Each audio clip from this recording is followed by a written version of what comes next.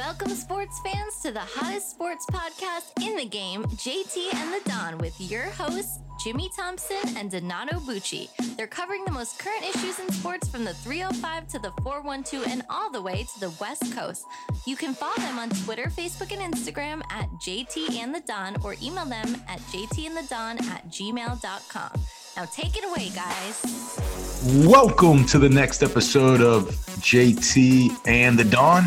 I am the Don, Donato Bucci, and remember to please subscribe to us on Apple Podcasts, Google Podcasts, Spotify, Stitcher, and whatever platform you listen to all of your other favorite podcasts. And remember to leave us a 5-star review. Thank you to Mike Regina for the intro music and to Nicole Thompson for the wonderful intro.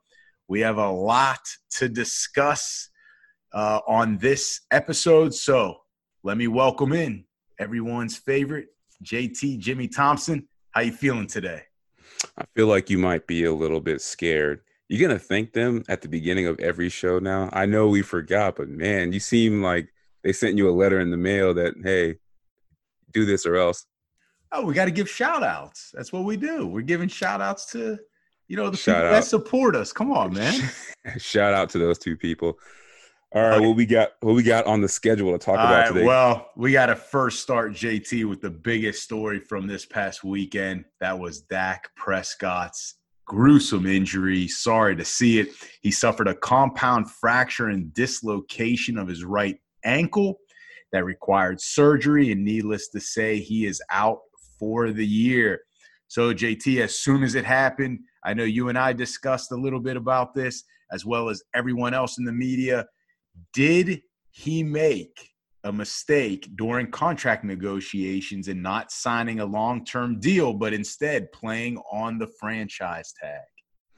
It's hard. If you're just talking strictly about Dak, it's hard to say, all right, he made a mistake because we're playing Monday morning quarterback. That's essentially what we're doing, because we've seen guys bet on themselves, especially at the quarterback position, and, come through on the other side just fine.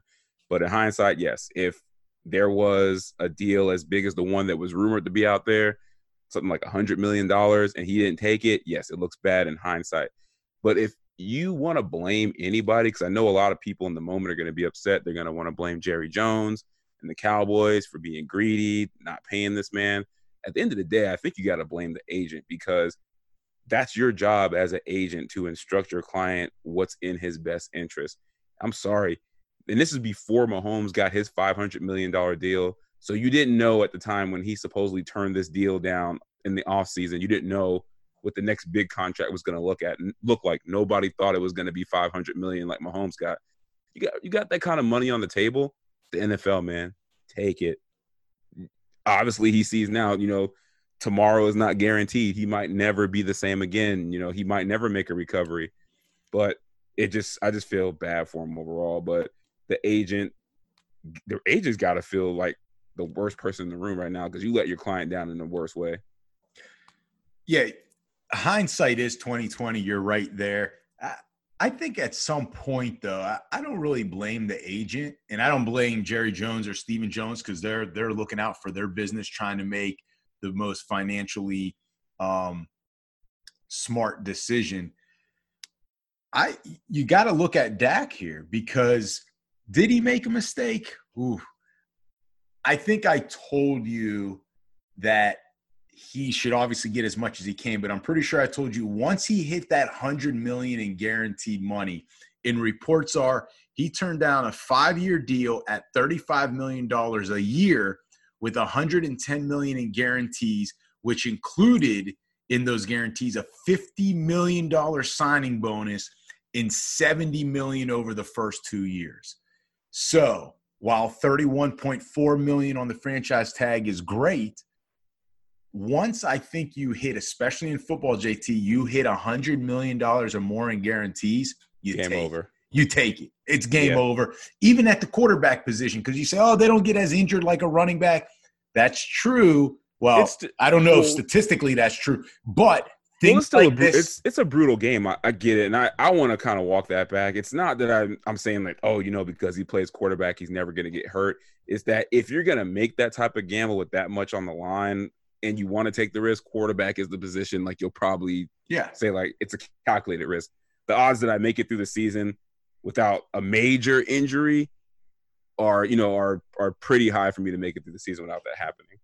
Yeah, that I agree with, but still, once you get to the $100 million, because we talked about this off air, and we talked about at the time Mahomes signed. $150 million was what he got guaranteed. So if Dak was getting 110, that's only $40 million less. And guess what? Mahomes has an MVP and a Super Bowl. I think Dak was getting there, but at that time he wasn't. Now you got to remember, this was like a year and a half ago when they tried to do this deal. So it was last offseason. Right, last offseason, and even going into that prior season too, going into 2019. So he passed up a lot of money. Do I blame him? No, because you want to get everything you can. But did he make a mistake? I mean, yes, looking back at it, it's easy to say yes. But even at the time, I was saying $100 million, you got to take it. But we hope he can bounce back. Yeah, I hope he can bounce back. Get that contract. So that leads me to the next question, JT. Do you think he will bounce back? Initially, when we both saw this, I'm like, oh, he's done. It just looks so bad. But then, you start listening to the professionals. I said this to you when we were talking on the phone immediately after this. And, we start looking at the video. I'm like, yeah, it looks like a dislocation, maybe some fractures. I think he can come back from it because, I know his game is about mobility, but at the end of the day, he's really an accurate passer. So I think he can dial back the running some. And if he can just stay, somewhat mobile, I think that, he can bounce back. And and let's face it, we've seen quarterbacks that have played at elite levels bounce back from injury. Carson Wentz has come back. He's not having the best year, but he still looks like a good quarterback. Tom Brady shredded his knee. He went on to become the GOAT. Ben Roethlisberger has come back from injury. Quarterbacks, Aaron Rodgers has come back from countless injuries that have ended his season. So it's not like we haven't seen quarterbacks come back from injuries that have been devastating before. But I think if anybody can do it, it's him. I think the answer is going to come based on the recovery. Alex Smith went through 17 additional surgeries. But that was different, though. Like that injury was just a totally different type of injury. This is an ankle where, Smith's whole leg was just shattered, both top and the bottom. Right, but it's not to say that infections can't happen. It doesn't have quite the flexibility or what he could do before, right? Because that's what made Dak even more special was like that Ben Roethlisberger thing. Tough to bring down. Escapability. Mobile, escapability, right? That play call was a designed run. So now you're taking that arsenal away, and how effective can he be? Now, the question is, will he come back? Well, the question is, will he bounce back? I think he'll come back. As far as bouncing back to where he was, I think it's going to take time. And does he continue to improve? That's the thing, JT. Every year he's been getting better and better. Now, does this set him back? So I'm looking at as far as contract terms, I don't know if he bounces back in the same way that he can automatically demand 35 to 40 million. I think someone's going to want to see what he can do and how his recovery went. I see where you're going with it, but at the end of the day, this is what's going to happen. He's gonna do his off-season training, his rehab. The doctors are gonna clear him. They're gonna give him that 100% bill of health. Then teams across the league are gonna look at their quarterback situation and say, you know what? I want to win games. I know for sure if I put that guy in charge of my team, that will at least be competitive. So if you're a quarterback and you already have tape proving that you can play in this league, you'll always have a job. Somebody will pay him. But he technically could be franchise tagged a second year, which would mean $37 million. Now, I think the Cowboys would have to do some, as you like to call it, salary cap manipulation to probably fit him under that second year franchise tag. So he may have to prove himself again, JT, and now on I shouldn't say bad, but now on a surgically repaired ankle. It's a bad ankle. Yeah. So that's where I'm not sure if he bounces back, like I said, to the level that he was improving to, that he was, his trajectory was sky high. I mean, it was MVP. It was climbing. MVP trajectory. Yep, it was climbing. So I do worry, but we both like him. We both hope that he. All right, before we go on to the next one, we'll do this. You think he's going to be franchise tagged? I actually think what's going to happen is if he makes a full recovery, him and the Cowboys will be more than happy to get a below market deal done. No, why would he do it at that point? He already bet on himself once. Now there's the injury. He has nothing to lose at this point.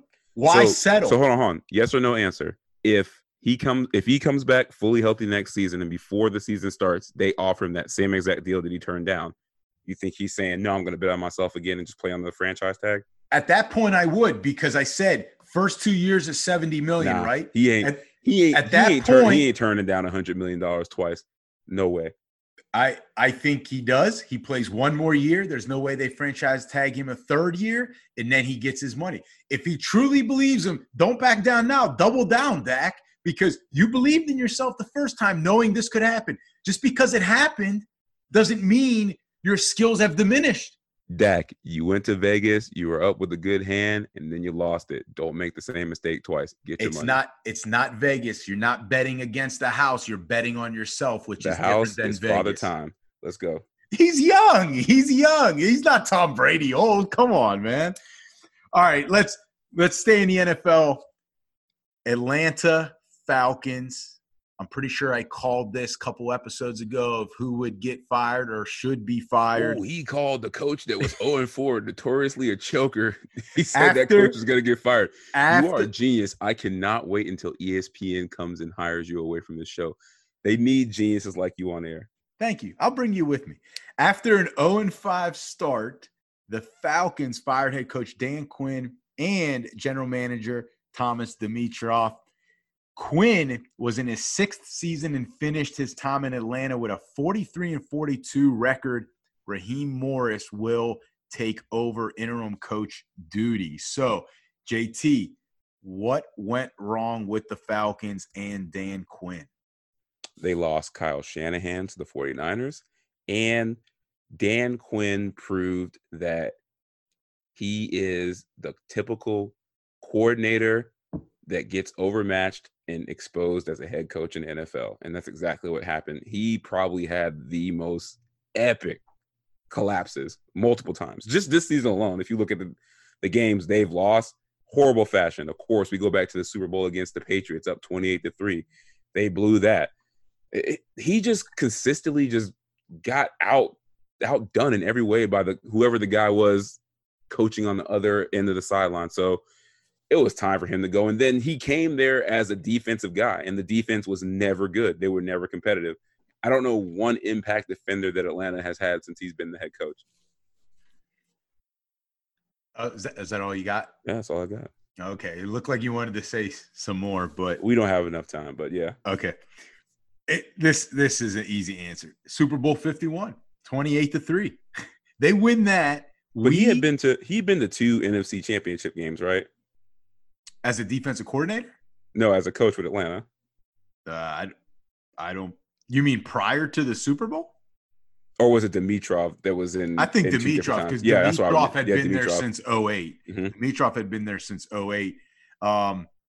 And so and I don't know if he went to 2 or not, Dimitroff. But anyway, if they win that Super Bowl, they put the Patriots away. I think we, the fans, and Arthur Blank look at Dan Quinn differently. And they probably don't go 0-5 to start here. There's probably no talk of him being fired. Maybe the Falcons end up getting back. Maybe they beat the Eagles that following year in the NFC divisional game. So a lot of things I think would have turned out differently had they hung on to that 28-3. So what went wrong? Super Bowl 51 is what went wrong for Dan Quinn, and basically has to live with that on his record, on his coaching resume. So, JT, now we're going to do the same thing that we did for the Texans for the Falcons. Let's help them out. Who should they hire as their next head coach? As long as it's not Adam Gase, that'll be a good move. No, in all seriousness, it's got to be Eric Bieniemy. I'm going to keep saying it until the guy gets a job. Okay, hey, I love how you're Kansas doubling City down Chiefs, on him. offensive coordinator, top offense in the league since, at least the last 3 years. I mean, I don't understand how this guy doesn't have a job unless he doesn't want one. But, hey, Bieniemy. Look, Texans, Falcons, I like this job even better. You got a franchise quarterback at both locations. You are the perfect fit. And I'll double down with my other recommendation. Thomas Dimitroff got fired too. GM, bring in your boy Louis Riddick. I think wherever those two go, if they go together, I think it's going to be a good fit. So I'm going to throw 3 names out here because the Falcons need. If you throw in Dabo Swinney, I'm done. No, I'm not. The Falcons need as many possible candidates to get this right. My first one, in no particular order, but maybe, Byron Leftwich, all right, already in the NFC South, an offensive guy, helped Jameis Winston out a lot last year outside of the interceptions, all right? They had a very successful offense last year in Tampa Bay. And I think QBs respect him. And I think Matt Ryan, if Leftwich comes in, Matt Ryan's still there, I think and believe Matt Ryan will instantly respect him and actually listen to him. Yeah, I can see that. One of the other guys, Arthur Smith. Do you know who Arthur Smith is, JT? You're going to tell me. Yeah, I didn't know either until I did a little bit of research. He's the Titans offensive coordinator. No one talks about this guy. I thought the Titans offensive coordinator was Derrick Henry. Oh, I'm glad you told me. It's not Derrick Henry, believe it or not. And it's not Ryan Tannehill either. But he has used those guys' talents, all right, to build an offensive system that is scoring points. We may not think of the Titans as, the Saints or that Rams offense from a couple years ago or the Chiefs or the Ravens offense like Greg Roman's doing. No. He is taking what he has and he's making an offensive system out of it, and they're putting points up. And listen, they're not flashy. I didn't know who he was. I'm not a huge fan of the Titans offense, but they're starting to make a believer out of me. And I think that's what you need as a head coach who basically is not forcing his system on players, but he's using their talents in building. He's tailoring the system to the guys, yeah. Exactly. And then the other guy, somewhat of a long shot, but it depends on if they get Trevor Lawrence. Tony Elliott, the Clemson offensive coordinator. The only thing that would worry me there is lack of head coaching experience. But if him and Trevor Lawrence are close and the Falcons get the number 1 overall pick, I think you bring in Tony Elliott then. Then I believe you really went way outside the box for the Falcons, but I'll give you credit for those. Did not think you were going there. I like the Leftwich one because of what you said, and he's a quarterback guy.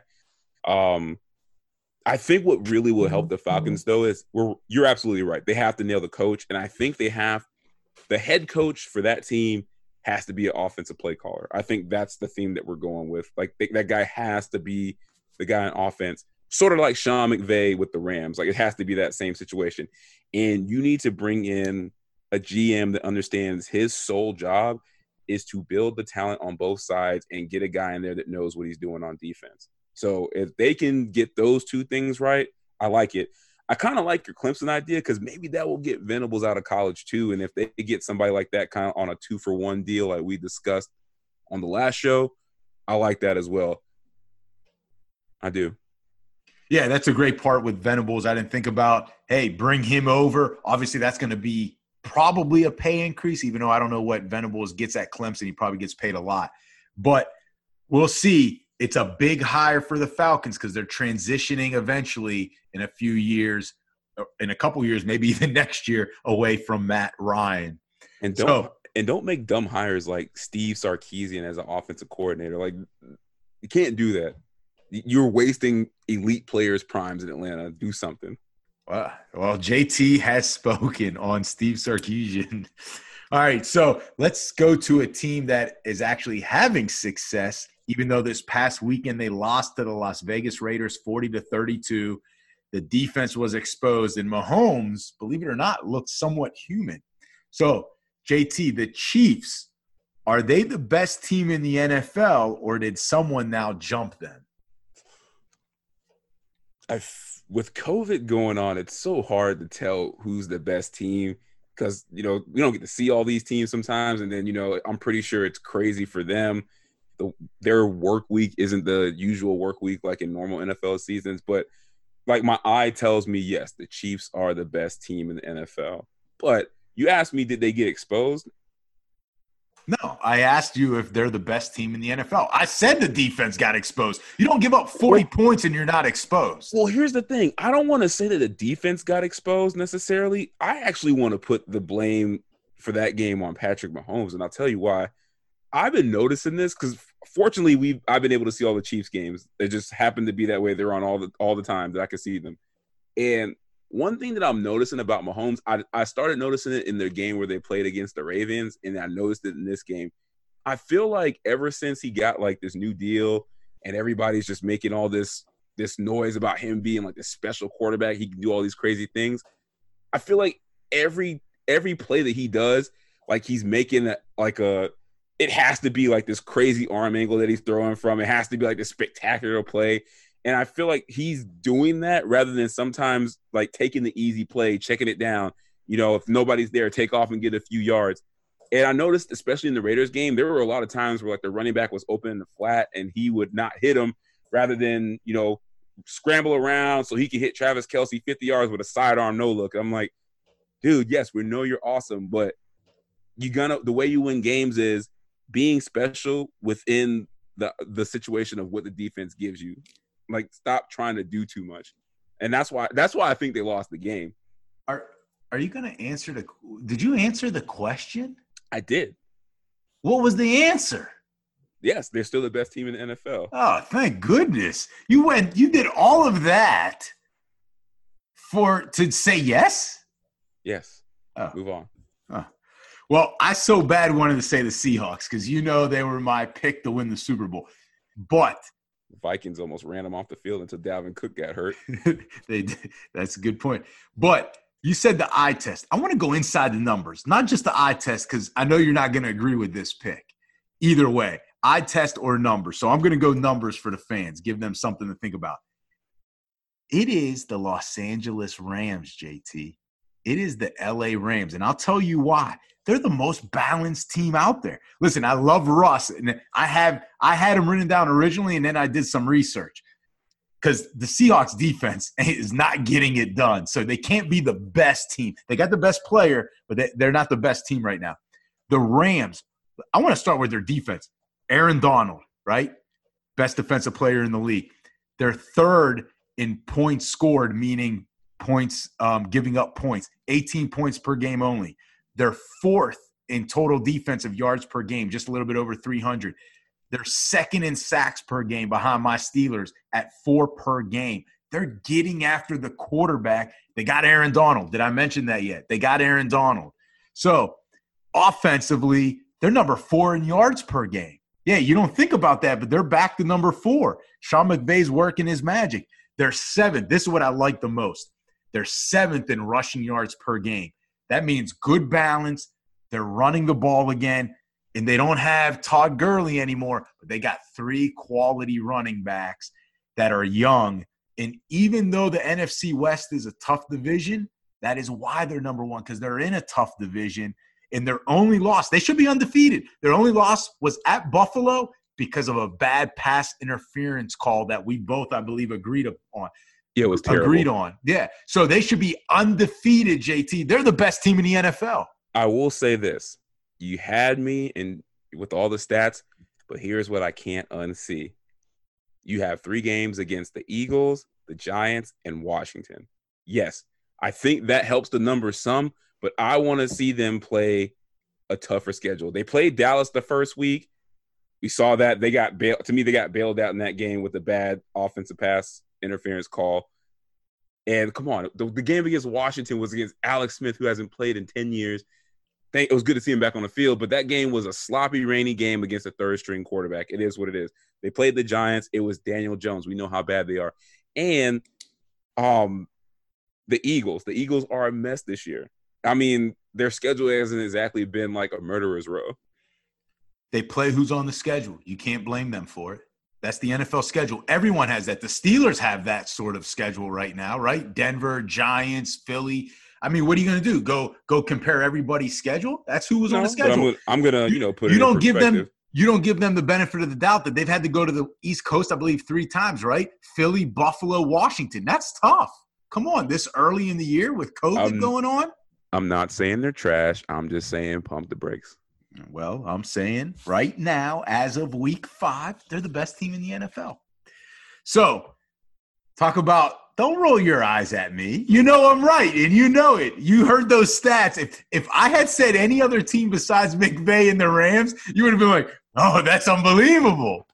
First of all, I would never do that. And second of all, look. You're a hater. You made your choice. I'm not saying anything else. Stop trying to convince yourself that it was a good argument. Just move on. Best player is the MVP, right? So, JT, who are the favorites to you, or who do you think the favorites are for the MVP right now? Who do you got up there? Well, Dak was in the list until his injury. But I think it's a 3-man race. It's Russ, Aaron Rodgers, and Josh Allen. I think those 3 guys are playing at the highest level. I agree with Russ. I mean, I just want to say Russ and let's move on. But I'm going to give the fans a little bit of fun. I mean, Vegas answers the question for us, JT. His odds right now, do you know what his odds are right now for Russ to win the MVP? Hella high. They're even. They're even. That's incredible. He has even odds to win it. The closest guy to him is Aaron Rodgers at plus 275, then Mahomes at plus 600. Do you know what the plus 600 means? Educate us. You got to bet 100 and you win 600. Those are pretty good odds. Yeah. But Russ is even. So that goes to show you how much they believe in Russ. I agree with you. Josh Allen is up there, especially up until this past Tuesday night against the Titans. Game, yeah. Against the Titans. But I told you about that team.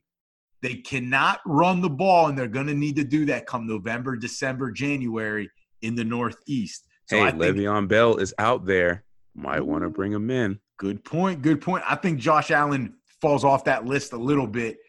But this is my sleeper one out there. Oh, we're throwing out sleepers now? No. I just looked at the odds. So I got to throw this out there because it caught my eye. Plus, I have a sleeper too, just off the top of my head. But is ours the same? Do you think? Let me. It might be. Let me go first because I have the odds for it, and then you can say, "Is that okay?" Yeah, go ahead. All right, thank you. So nice, JT. Finally, at plus 6,000. This means you bet 100, you win 6,000 if this guy wins the MVP. Ryan Tannehill. Was not going that way, but I was thinking maybe him. I was going to go Derek Carr. Okay, that's a good one too. 4-0. Okay, Titans are 4-0. He's got 9 touchdowns, only 1 interception, and he's throwing for yards this year. It's not all Derrick Henry. So look out, Ryan. Derrick Henry's literally not having a good year. Who was yours? Derek Carr, right? Yeah, I was going to say Derek Carr. I will say this. I like Tannehill, and it's so funny you're bringing this up because I was thinking this today. And I heard someone say this, and this is a good point. Sometimes we need to stop looking at a player based on what we see of them from the past and accept they're in a new situation. And I think as a Dolphins fan, I'm always going to see Tannehill as the guy that never panned out. But you forget, he had Adam Gase as his coach. And now, looking back, that's the worst thing you can have as a player at any position. And maybe what we saw at the end of the year down the stretch in Tennessee last season where he had this ultra efficient stretch, maybe that's who he really is with, like you said, a good coordinator and play caller that plays to his strengths. What's his offensive coordinator's name? It's Arthur Smith. There you go. We're making it a household name, JT. I agree with you. And I'll look back at what you just said to your guy, to your sleeper, Derek Carr, right? We kind of remember he went through the same thing. He went through the same thing last year because once he started off rough last year and he finally settled into Gruden's system, he was one of the most consistent quarterbacks down the stretch last year. And I think another year in that system, he's come out confident. Right. And we look at the last couple years before Gruden got there. Oh, man, he struggled. Well, he didn't have a lot of weapons. He didn't have Josh Jacobs yet. He didn't have Gruden calling the plays.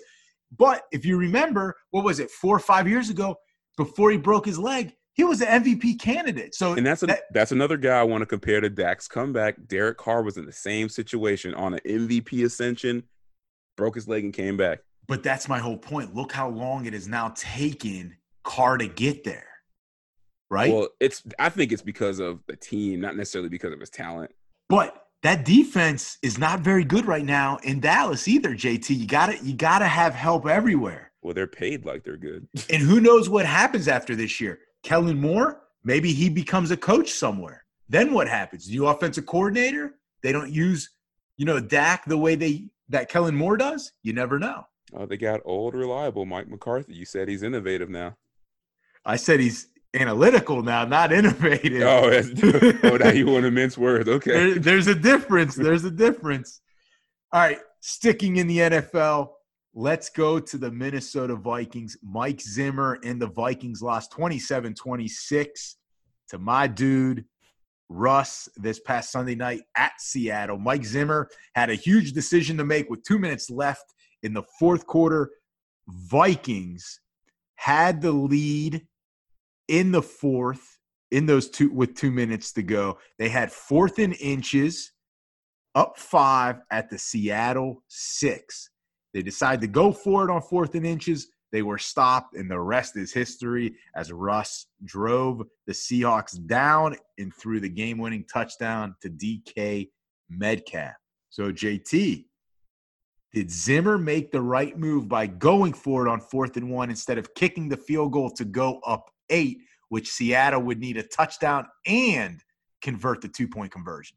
Yeah, absolutely. He made the right decision because he knew there's no way you can give the ball back to Russell Wilson with any amount of time on the clock because he's the MVP. He's going to do what he did, exactly what happened. And I also understand why he probably didn't elect to kick the field goal because you still giving the ball back to Russ. They can still tie it up with a 2-point conversion. And I don't know if you trust the kicker. It's the field conditions were terrible. It was a rainy game. So you've been running the ball well all night. I know Dalvin Cook's out of the game, but Madison did the same thing, just running over that defense. And you just didn't get it done. So, I mean, you can't look back and say, well, we should have did this, we should have did that. That was the right play call at the time. And I told you when it happened, I was watching that game. Madison was so focused on getting, like, the first down, he actually could have just cut it to the right and probably scored a touchdown because it was wide open. So I think a little bit of them not getting the conversion was on him. But you can't blame Zimmer for that. As much as I think he's a bad coach and he should be fired, I don't think it's on him. Yeah, it's tough to go against that decision there. We always want coaches to be aggressive and go for it. He's at the 6-yard line. Worst case, Russ got to go 94 yards. Which he did. But like you said, in hindsight, yeah, we look at it now, and even though it is Russ, but come on, 96 yards or 94 yards. And yes, it is Russ. And so I think that played into it that, hey, we got to presume he's going to score the touchdown and get the 2-point conversion. So we got to put the game away and not leave it up to our defense. And guess what, JT? This is the NFL. It's 4th and inches. You got to get it. If you want to win, especially those games on the road, even though there weren't fans there, you got to get it. Like you said, if you want to get to the playoffs and go where you think you should be going, you got to get somebody over. You got to show your team, I believe in you. We're being aggressive. Like you said, run somebody over. So also too, I mean, let's not kid ourselves. Pretty sure Mike Zimmer knows he's coaching for his job at this point. He sees all his little buddies getting picked off around the league. This is my best chance to come out with a victory in Seattle. Got to do this. Yep. And like you said, even though Cook wasn't in, Madison was in. They have a good running attack. They were running all night. You would think that they should have got it. Tough break, though, for Mike Zimmer and the Vikings. So, JT, let's transition over to college football, if we may. Are you done with the NFL for now? We good? Look, you running the show. I ain't got no say, so just go on to the next one. That's right. That's right. We're going on to college football. You said it. Miami at Clemson last Saturday night. They went to Death Valley. And died. And they got beat down 42-17, and the score really was closer than the actual game. I feel a complete opposite. I feel like the game was closer than the score was, but we did some dumb things. Well, Clemson's defense put on a show. That's all I know. Our hopes were high, JT, and they were just crushed. So I want you to explain to me and to the fans what happened to Miami in that game. Well, first of all, I think that Manny Diaz proved that he is not the best guy to have in a big game like that, because they had essentially a bye week to prepare for this, and we came out undisciplined, shooting ourselves in the foot with dumb penalties. And then after we were, after things didn't go our way, we just kind of gave up. You can see it in the team. Like, second half, I feel like we just didn't come out. We're making too many mistakes. We had Clemson on the ropes for a lot of the game. I mean, how many times were they in like 3rd and 10 plus in that game? And we worked so hard in the first 2 downs, and then we just give up some ridiculous 3rd down and long play. That's all coaching and discipline, and that's all Manny Diaz. He's a defensive guy. And I feel I know you were saying this during the game the whole time. I really, really, truly discovered that our skill position players just are not that good. We do not have those old, UM-type guys where you can just say, hey, look, this guy's fast. He's physical. He can get out there, and we'll just make it happen. I mean, we literally had just 2 guys that I thought couldn't even start for high school out there trying to catch bombs. And I think it's time to play the young guys. But I think a lot of the wounds from the Clemson game were self-inflicted. I don't think Clemson really beat us as much as we beat ourselves. I would disagree with that last statement a little bit there, even though I'm a Miami fan, and you and I both believe. Look at the beginning of that game. 3rd down, Roche gets an interception in the flats. He's offsides. How are you offsides when you know you're not even rushing the passer? You know you're dropping back in coverage. Amari Carter, again, another dumb targeting penalty. He's gone early in the game. Receivers not coming back to the ball one-on-one. Like, that wasn't Clemson. That was us. Well, Roche lined up in the neutral zone. I'll give you that one. The targeting, I don't really blame Carter on that one. I believe what Diaz said, that he got pushed into Trevor Lawrence there. He got blocked into Trevor Lawrence. So it wasn't like he was going after Lawrence. But I still disagree with you, because the talent is what happened. Let's start, you said skill position. I'm glad you went there. Receivers, JT, we can't win one-on-one matchups there. They had the better receivers. Do anything with those receivers. Yeah, they had the better outside receivers, and we didn't. And then they had the better team. Yes, I agree. But that's what I'm saying. Talent-wise, we're still not there. And when Clemson comes in focus, you're right. Miami made a lot of self-inflicted wounds. You can't do that. And when you do, you get blown out. But talent, skill position, I believe in the safeties as well as the receivers, big difference. And then offensive line again, JT. It's not that they played terrible, but D'Eriq King couldn't do anything in terms of anything longer than like a 3-step drop. And so when that starts to happen, even out of the shotgun, he's not able to make plays. The O-line has to play better. Their O-line, which I thought would be suspect, showed up. So you got offensive line and skill position. That was the difference.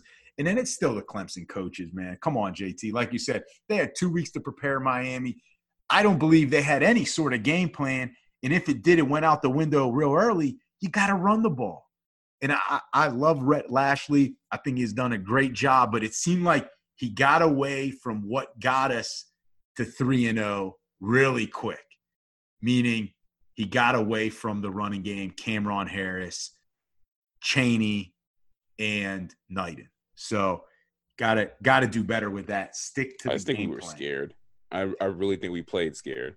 And some of that's on the coaches too. You gotta get your guys to not be scared. Yeah, I mean, like you said, we gotta not play scared. Scary things that happened in that game. Not going for that onside kick when the game was still, within some sort of reach in the 3rd quarter.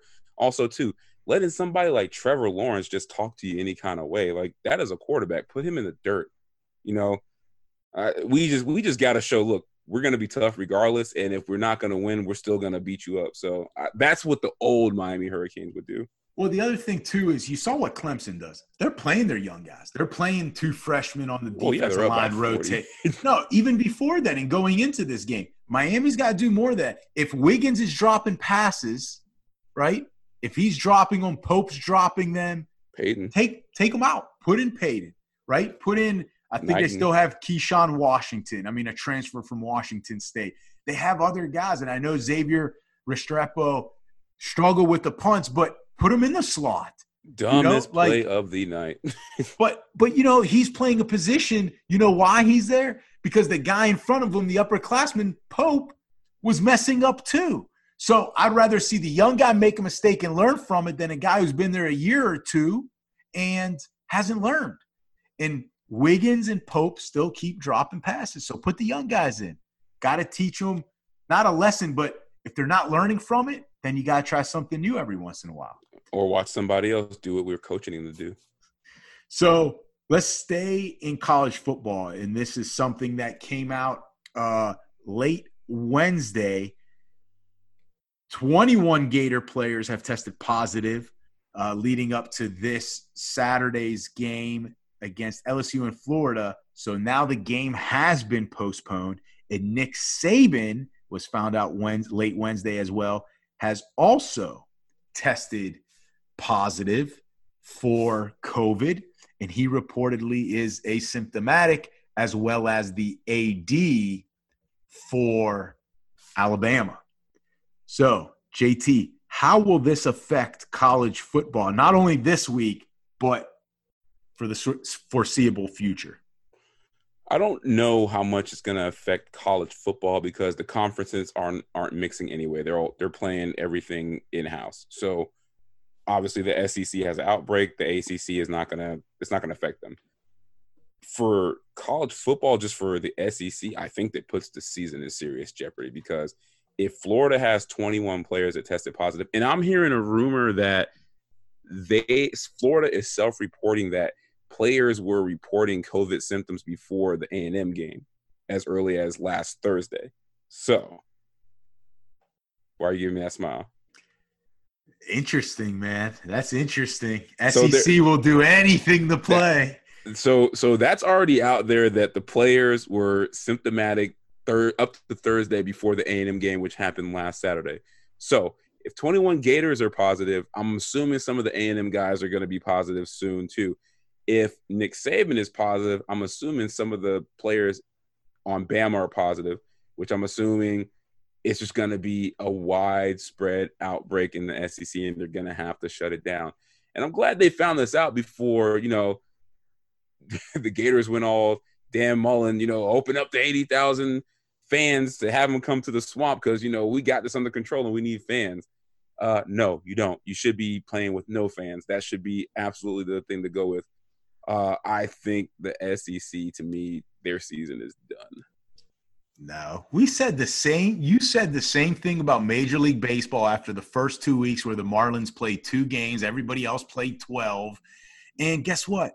They got through it. The NFL, guess what? They're reworking the schedule. They'll get through it. Know what the difference is, though? Hold on. If you're already saying Florida guys reported symptoms and nothing was done, what's going to make the SEC stop if it's Ole Miss? If it's Mississippi State, if it's Auburn, you think they're going to cancel the Iron Bowl? No, you know what they're going to do? They're going to do what they did for this game, postpone it. They're talking about December 12th because they know, hey, the Big Ten and Pac-12, they haven't even started yet. You think their season's going to go smooth? No, they're not going to get done until mid-December either. So we can postpone a couple games and we'll still be in line for the college football playoffs because the Big Ten and Pac-12 still have to play. To them, it is, even though to us it's a big deal, to them it's not a big deal. They will figure out a way. If there's a will, there's a way, and there's definitely a will in SEC football, and they will figure out a way. I mean, it's hard to go against the whole, we're going to just trudge through it for greed aspect. I agree with that part. I just think it's going to be hard to have these these reports so public and, the players aren't getting paid. I think that's just going to be really, really difficult to keep it going. To me, if an SEC school the players like 10 or more keep testing positive on the regular, I think they're like some serious heat is going to come down. Somebody is going to cave and shut it down for the season. We'll see. We will see. Well, let's go over to basketball. We saved this for one of our last big topics. The NBA Finals concluded this past Sunday night with JT's Heat being beat 106-93 in Game 6 of the Finals. The Lakers take it 4-2, giving AD his first title, LeBron James his fourth, and the Lakers their 17th title, tying the Celtics for the most titles in NBA history. JT, I want to focus on LeBron James here because he just completed his 17th season, now has 4 titles. How does this title in this season affect his legacy? Or I guess, what does this title do for his legacy? I think it obviously inches him closer to Jordan, but I think what it shows is that he's still the man. And I think for his legacy, if getting one with the Lakers in a season like this, because I mean, I know people are going to say like, oh, there's an asterisk because of the bubble. You know, this championship don't really count.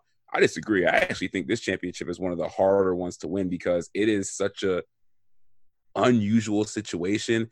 And I'm pretty sure not everyone was able to make the adjustments in the bubble to still play at a high level.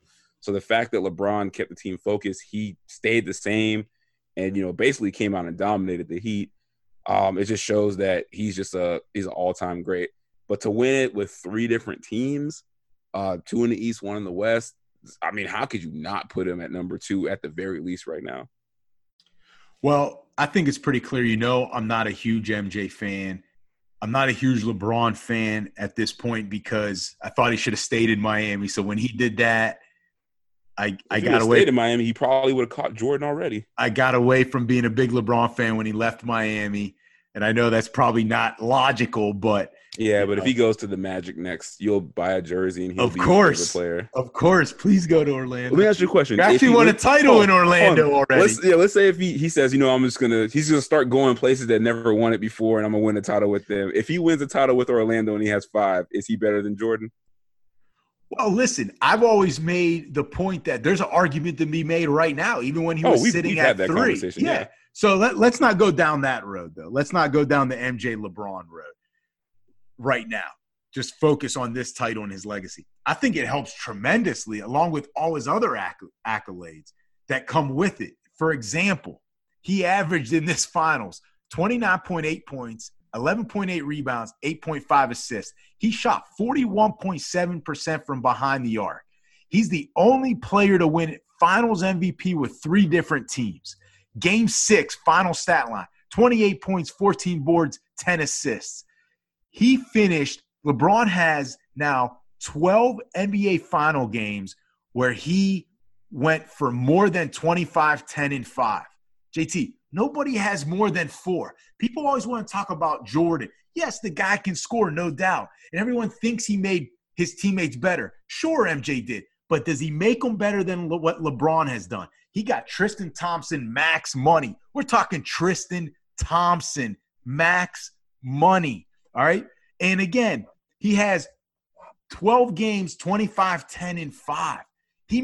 Look at the guys he had around him this year. Danny Green, nobody wanted him anymore. Toronto didn't want him, and he just won them the title. Alex Caruso, nobody wanted that guy. Rondo, nobody wants Rondo anymore.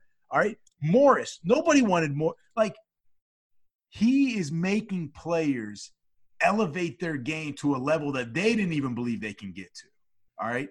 And so – well, yeah, he's elevating them, but also he's putting them in a role. You know, it's like, look, you're going to come to play with me. You're not going to have to worry about doing as much. Just get ready when I pass you the ball and shoot it. Hey, MJ did that same thing with guys like Horace Grant, right? Mm-hmm. With Dennis Rodman, he did worse things with Horace Grant. And listen, this playoff list, LeBron, 1st in points, 6th in rebounds, 2nd in assists, 1st in steals. We always talk about MJ's defensive prowess. What about LeBron's? Oh, LeBron is a defensive beast. He always has just highlight reel plays in the playoffs. No one wants to bring that defense up. Now, if we're talking specifically this title, he's got 4 now. And I know what everyone's going to say. Oh, 4 out of whatever it is now. 8, he's like 4 and 7 in the finals. Like, who cares? Listen, titles are titles at the end of the day. How many straight finals has he gone to? Yeah, at this point, it is what? 4 with the Heat, 4 with the Cavs, but you got to remember he didn't make it last year. So there's the streak. It's straight, yeah. But anyway, listen, this title does wonders. Forget the whole COVID thing, and some people won't give him credit for it. But the fact now that he's got 4, took 3 different teams, got the Lakers there and won it for them within 2. In the year that Kobe died? Yeah, I mean, this goes a long way to it, even though I don't like saying it. But listen, I feel like I'm unbiased because I'm not an MJ fan and I'm not a LeBron fan. I'm not saying LeBron is better than Jordan, but at the same time, there's an argument to be made there. I think there's always been an argument to be made. I just think that not to a lot of people, not to a lot of people. But it's always people that are just Jordan truthers and fans. Like I say this to you all the time. People will never let anybody be better than Jordan. It doesn't matter. There's some people that are just like that. Yep. They won't let anybody be better than him. And you just look at all the stuff LeBron has done that you routed off. Like, look at his stats, where he ranks.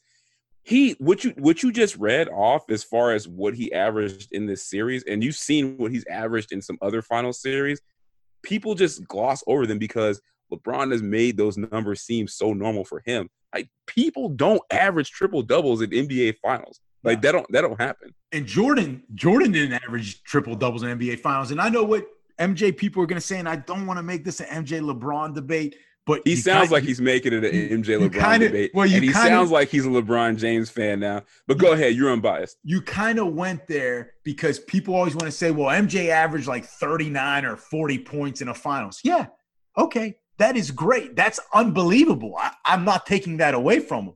But what were his other stats? So you want to bring up that stat? Let's look at LeBron's triple-double stats. And don't just sit there and say, oh, they're just stats. Anyone can get a triple-double. No. I just read you that stat.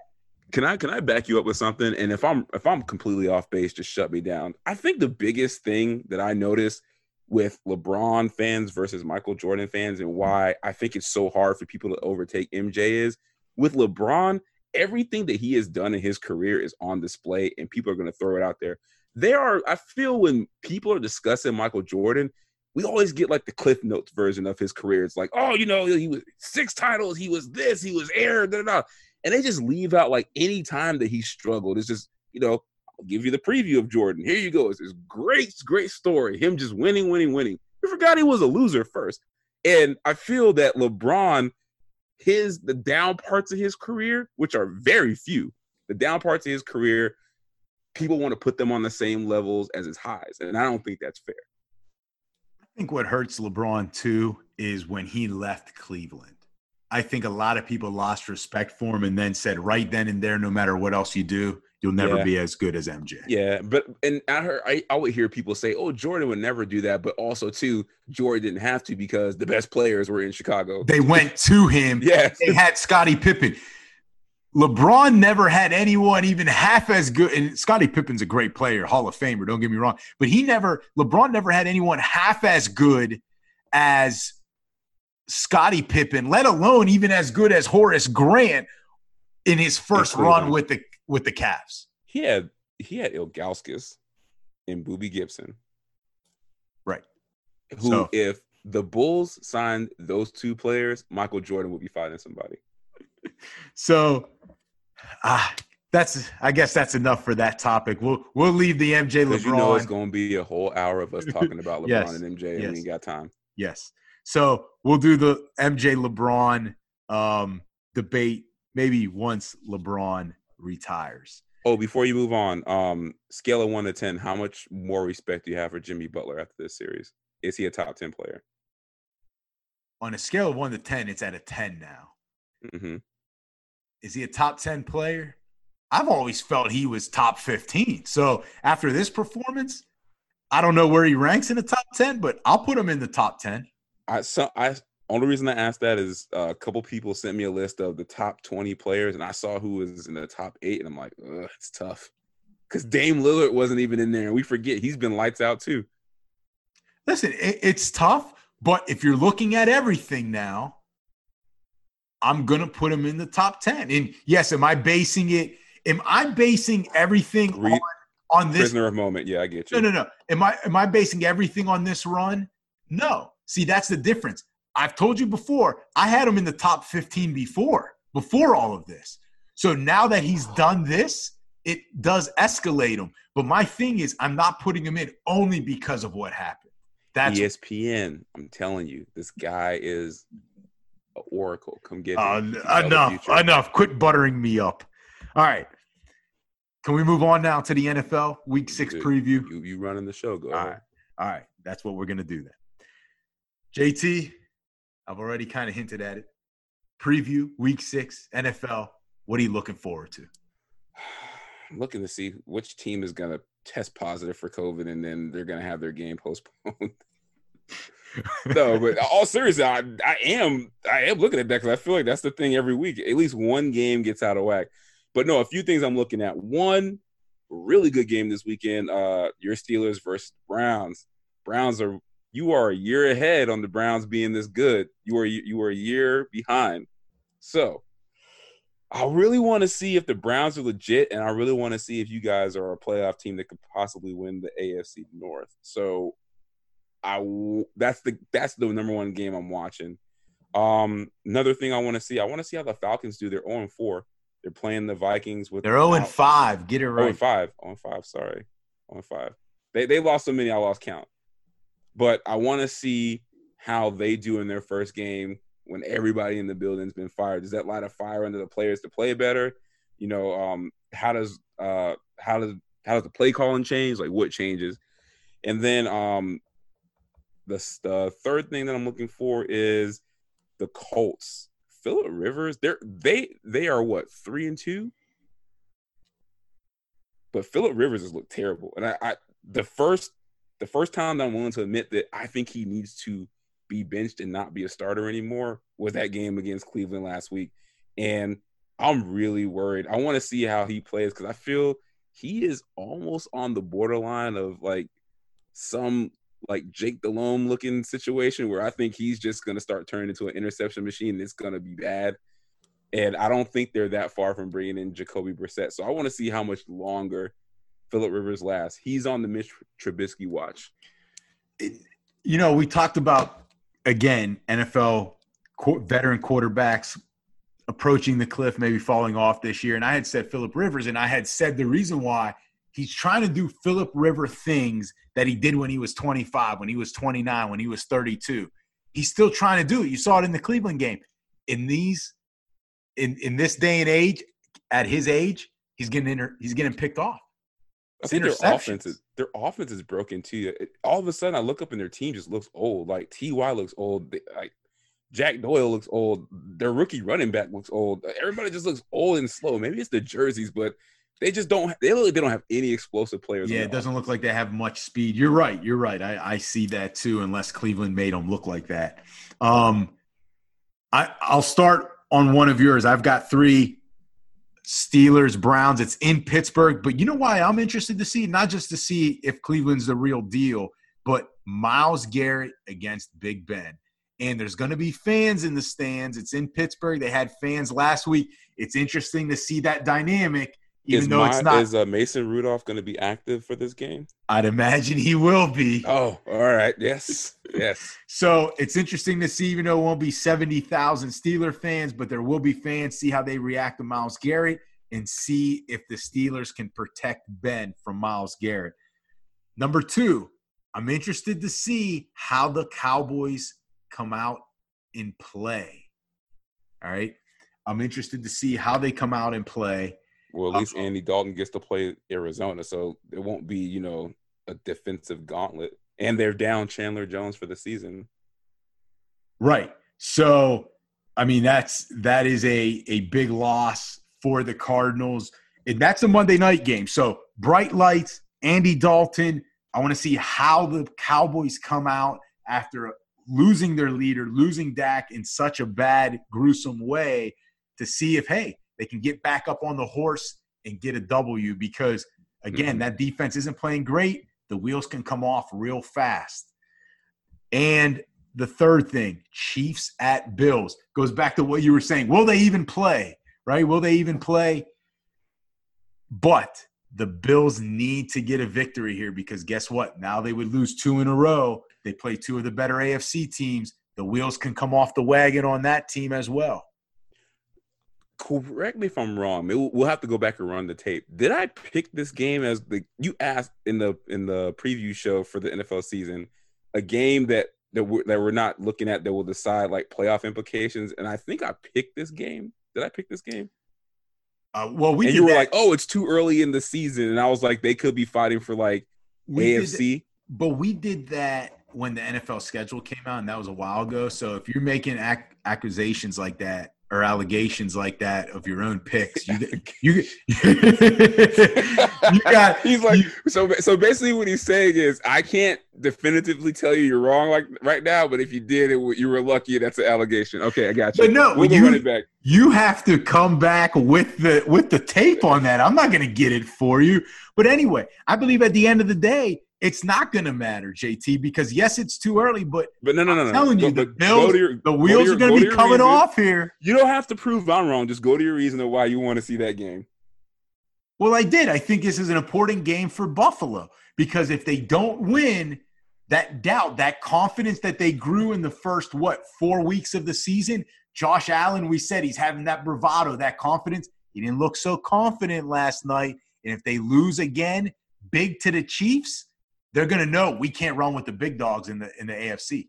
Yeah, their defense is – it's weird they're not that good. And Tre'Davious White didn't play last night, and I think that is a big reason why. But they got a lot of injuries on defense.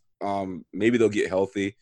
But, yeah, if they can't get it together on that side of the ball, they won't be able to hang with the big boys, especially in the AFC. Yep, I agree. So let's go to our weekend predictions now that we've given the fans some insight on Week 6 and what to look for. JT, I know you didn't get this list. The production meeting, you left early. You had other more important things to do, so you didn't see the list. I did.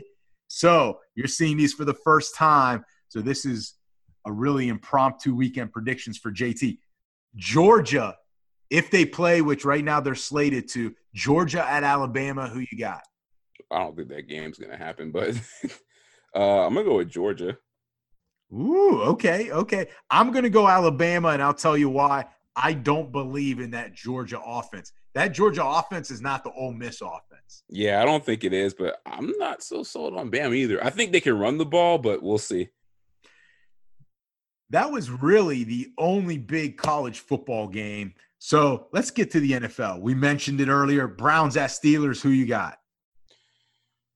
It's a home game for you guys. I'm going to say the Browns just because I know people probably won't think this will happen. I can see OBJ and Jarvis Landry giving those Steelers corners problems. I'm going to go the Browns as well. The Steelers against the Eagles worried me a little bit. Yeah, that was a weird game to me. I thought you guys would just have them wrapped up in 2.5 quarters. The offense has looked good, but this might be the Steelers' biggest challenge against the defense, meaning the Steelers' offense against the Browns' defense. And then I don't like what I'm seeing in the secondary, like you said, of the Steelers. That Eagles game, when they got up, I think 17 points, Eagles' offense couldn't get going. They really only had the one big run by Miles Sanders. And all of a sudden, they've got guys we've never heard of getting 10 catches for 150 yards. I still don't know the guy's name. It was Flugerman. I don't know his name. I think Fulgham. So I'm really concerned, and I think the Browns are coming in. Steelers are still favored by Vegas, but I think the Browns do get the upset there. Can we bet on that game? Because I'll tell you real quick, 3 things that worry me about the Steelers long term. 1, James Conner looks bad. 2, I don't know where the hell Juju Smith-Schuster is. I feel like he's not even playing for you guys. And then also, Deontay Johnson is always hurt. Like, who do you guys have on offense that's healthy? Chase Claypool can't score 4 touchdowns every week. Yeah, it is a concern. That is a concern. So that's why I think it's the Browns get the victory there, which I hope does not happen. But again, I'm predicting with my mind, not my heart, as we saw last week with the Clemson-Miami game. So, Packers at the Bucks. Who you got? That's tough because the Bucks have a good defense, but they just lost Vita Vea. I'll go with the Packers. They're on a roll. They're healthy too, come out of a bye. Yeah, I'm going to go Packers too. I just think right now they're the better team. So that's that one, and then Chiefs at Bills. Chiefs, yeah. All right. I'm going to go Chiefs as well. Like I said, I'm not believing in the Bills right now, and I think the Chiefs get that rebound game, and the Bills are in trouble. So, JT, before that was weekend predictions, before we get to trivia time, do you have a shout-out this week? I'm gonna make an executive decision. JT, this shout-out comes from both JT and myself. The shout-out goes to Alex Smith. Almost 2 years to get back into an NFL game, had 17 surgeries, almost loses his leg, almost loses his life, but comes back in like a trooper, standing ovation from his family, which was nice to see. Absolutely. Takes that sack from Aaron Donald, gets up as if nothing has happened over the past 2 years. So shout out to Alex Smith. We wish you the best and continued success and health this season and always. So you go with that shout out, JT? Absolutely. There we go. I told you. Somebody runs the show. Someone's got to make executive decisions. All right, trivia time. We haven't done this in a while, so let's go trivia time. Everyone's favorite segment except JT's, or except JT. So, JT, baseball season winding down. Who had the top-selling baseball jersey this season? I actually do not know. AL or NL? I'll give you a hint. NL, that's your only hint. National League, you got 4, 3, 2, 1. Kershaw? Mookie Betts, right team, wrong player. It's Mookie Betts. It was a Dodger player. WNBA, we shouted them out on last week's show. WNBA season is over officially. Who had the top selling WNBA jersey this season, JT? Sue Bird. There you go, Sue Bird. All right. Everybody loves her. All right. She is a popular player. All right, and the last one. I'm going to throw some tennis in here, JT. You really trying to mess me up. Go ahead. Iga Swiatek is the youngest female tennis player, and I'm not sure if I got her name right, but I think it's close enough, is the youngest female tennis player to win the French Open since who? Venus Williams. Nope. Got to go a little bit further back. You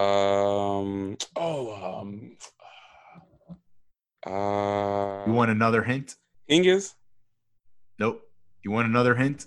Yeah. It is an American female. Chris Everett? Nope. A little bit too far back. Monica Seles. That's the name I was looking for. Right. It was between Seles and was it Nefritelova or something like that. I was trying to go back to the 90s. I would have probably guessed Jennifer Capriati, but you got 1 out of 3 right. Definitely wouldn't have guessed Kornikova. Not bad. She don't win anything. So not bad. 1 out of 3 right. That's better than what you normally do. So JT, we covered a lot of topics, a lot of different subjects in this show. Great job as always to the listeners and fans out there. Thank you for listening to us. And remember to please subscribe to us on Apple Podcasts, Google Podcasts, Spotify, Stitcher, and whatever platform you listen to all of your other favorite podcasts. And remember, if you like what we do, leave us a 5-star review. And JT, if you don't like what we do, leave us a 5-star review. And remember, you can follow us on social media. Our handle, JT and the Don. We can be found on Instagram, Twitter, and Facebook. So, JT, until the next episode, see ya. Peace.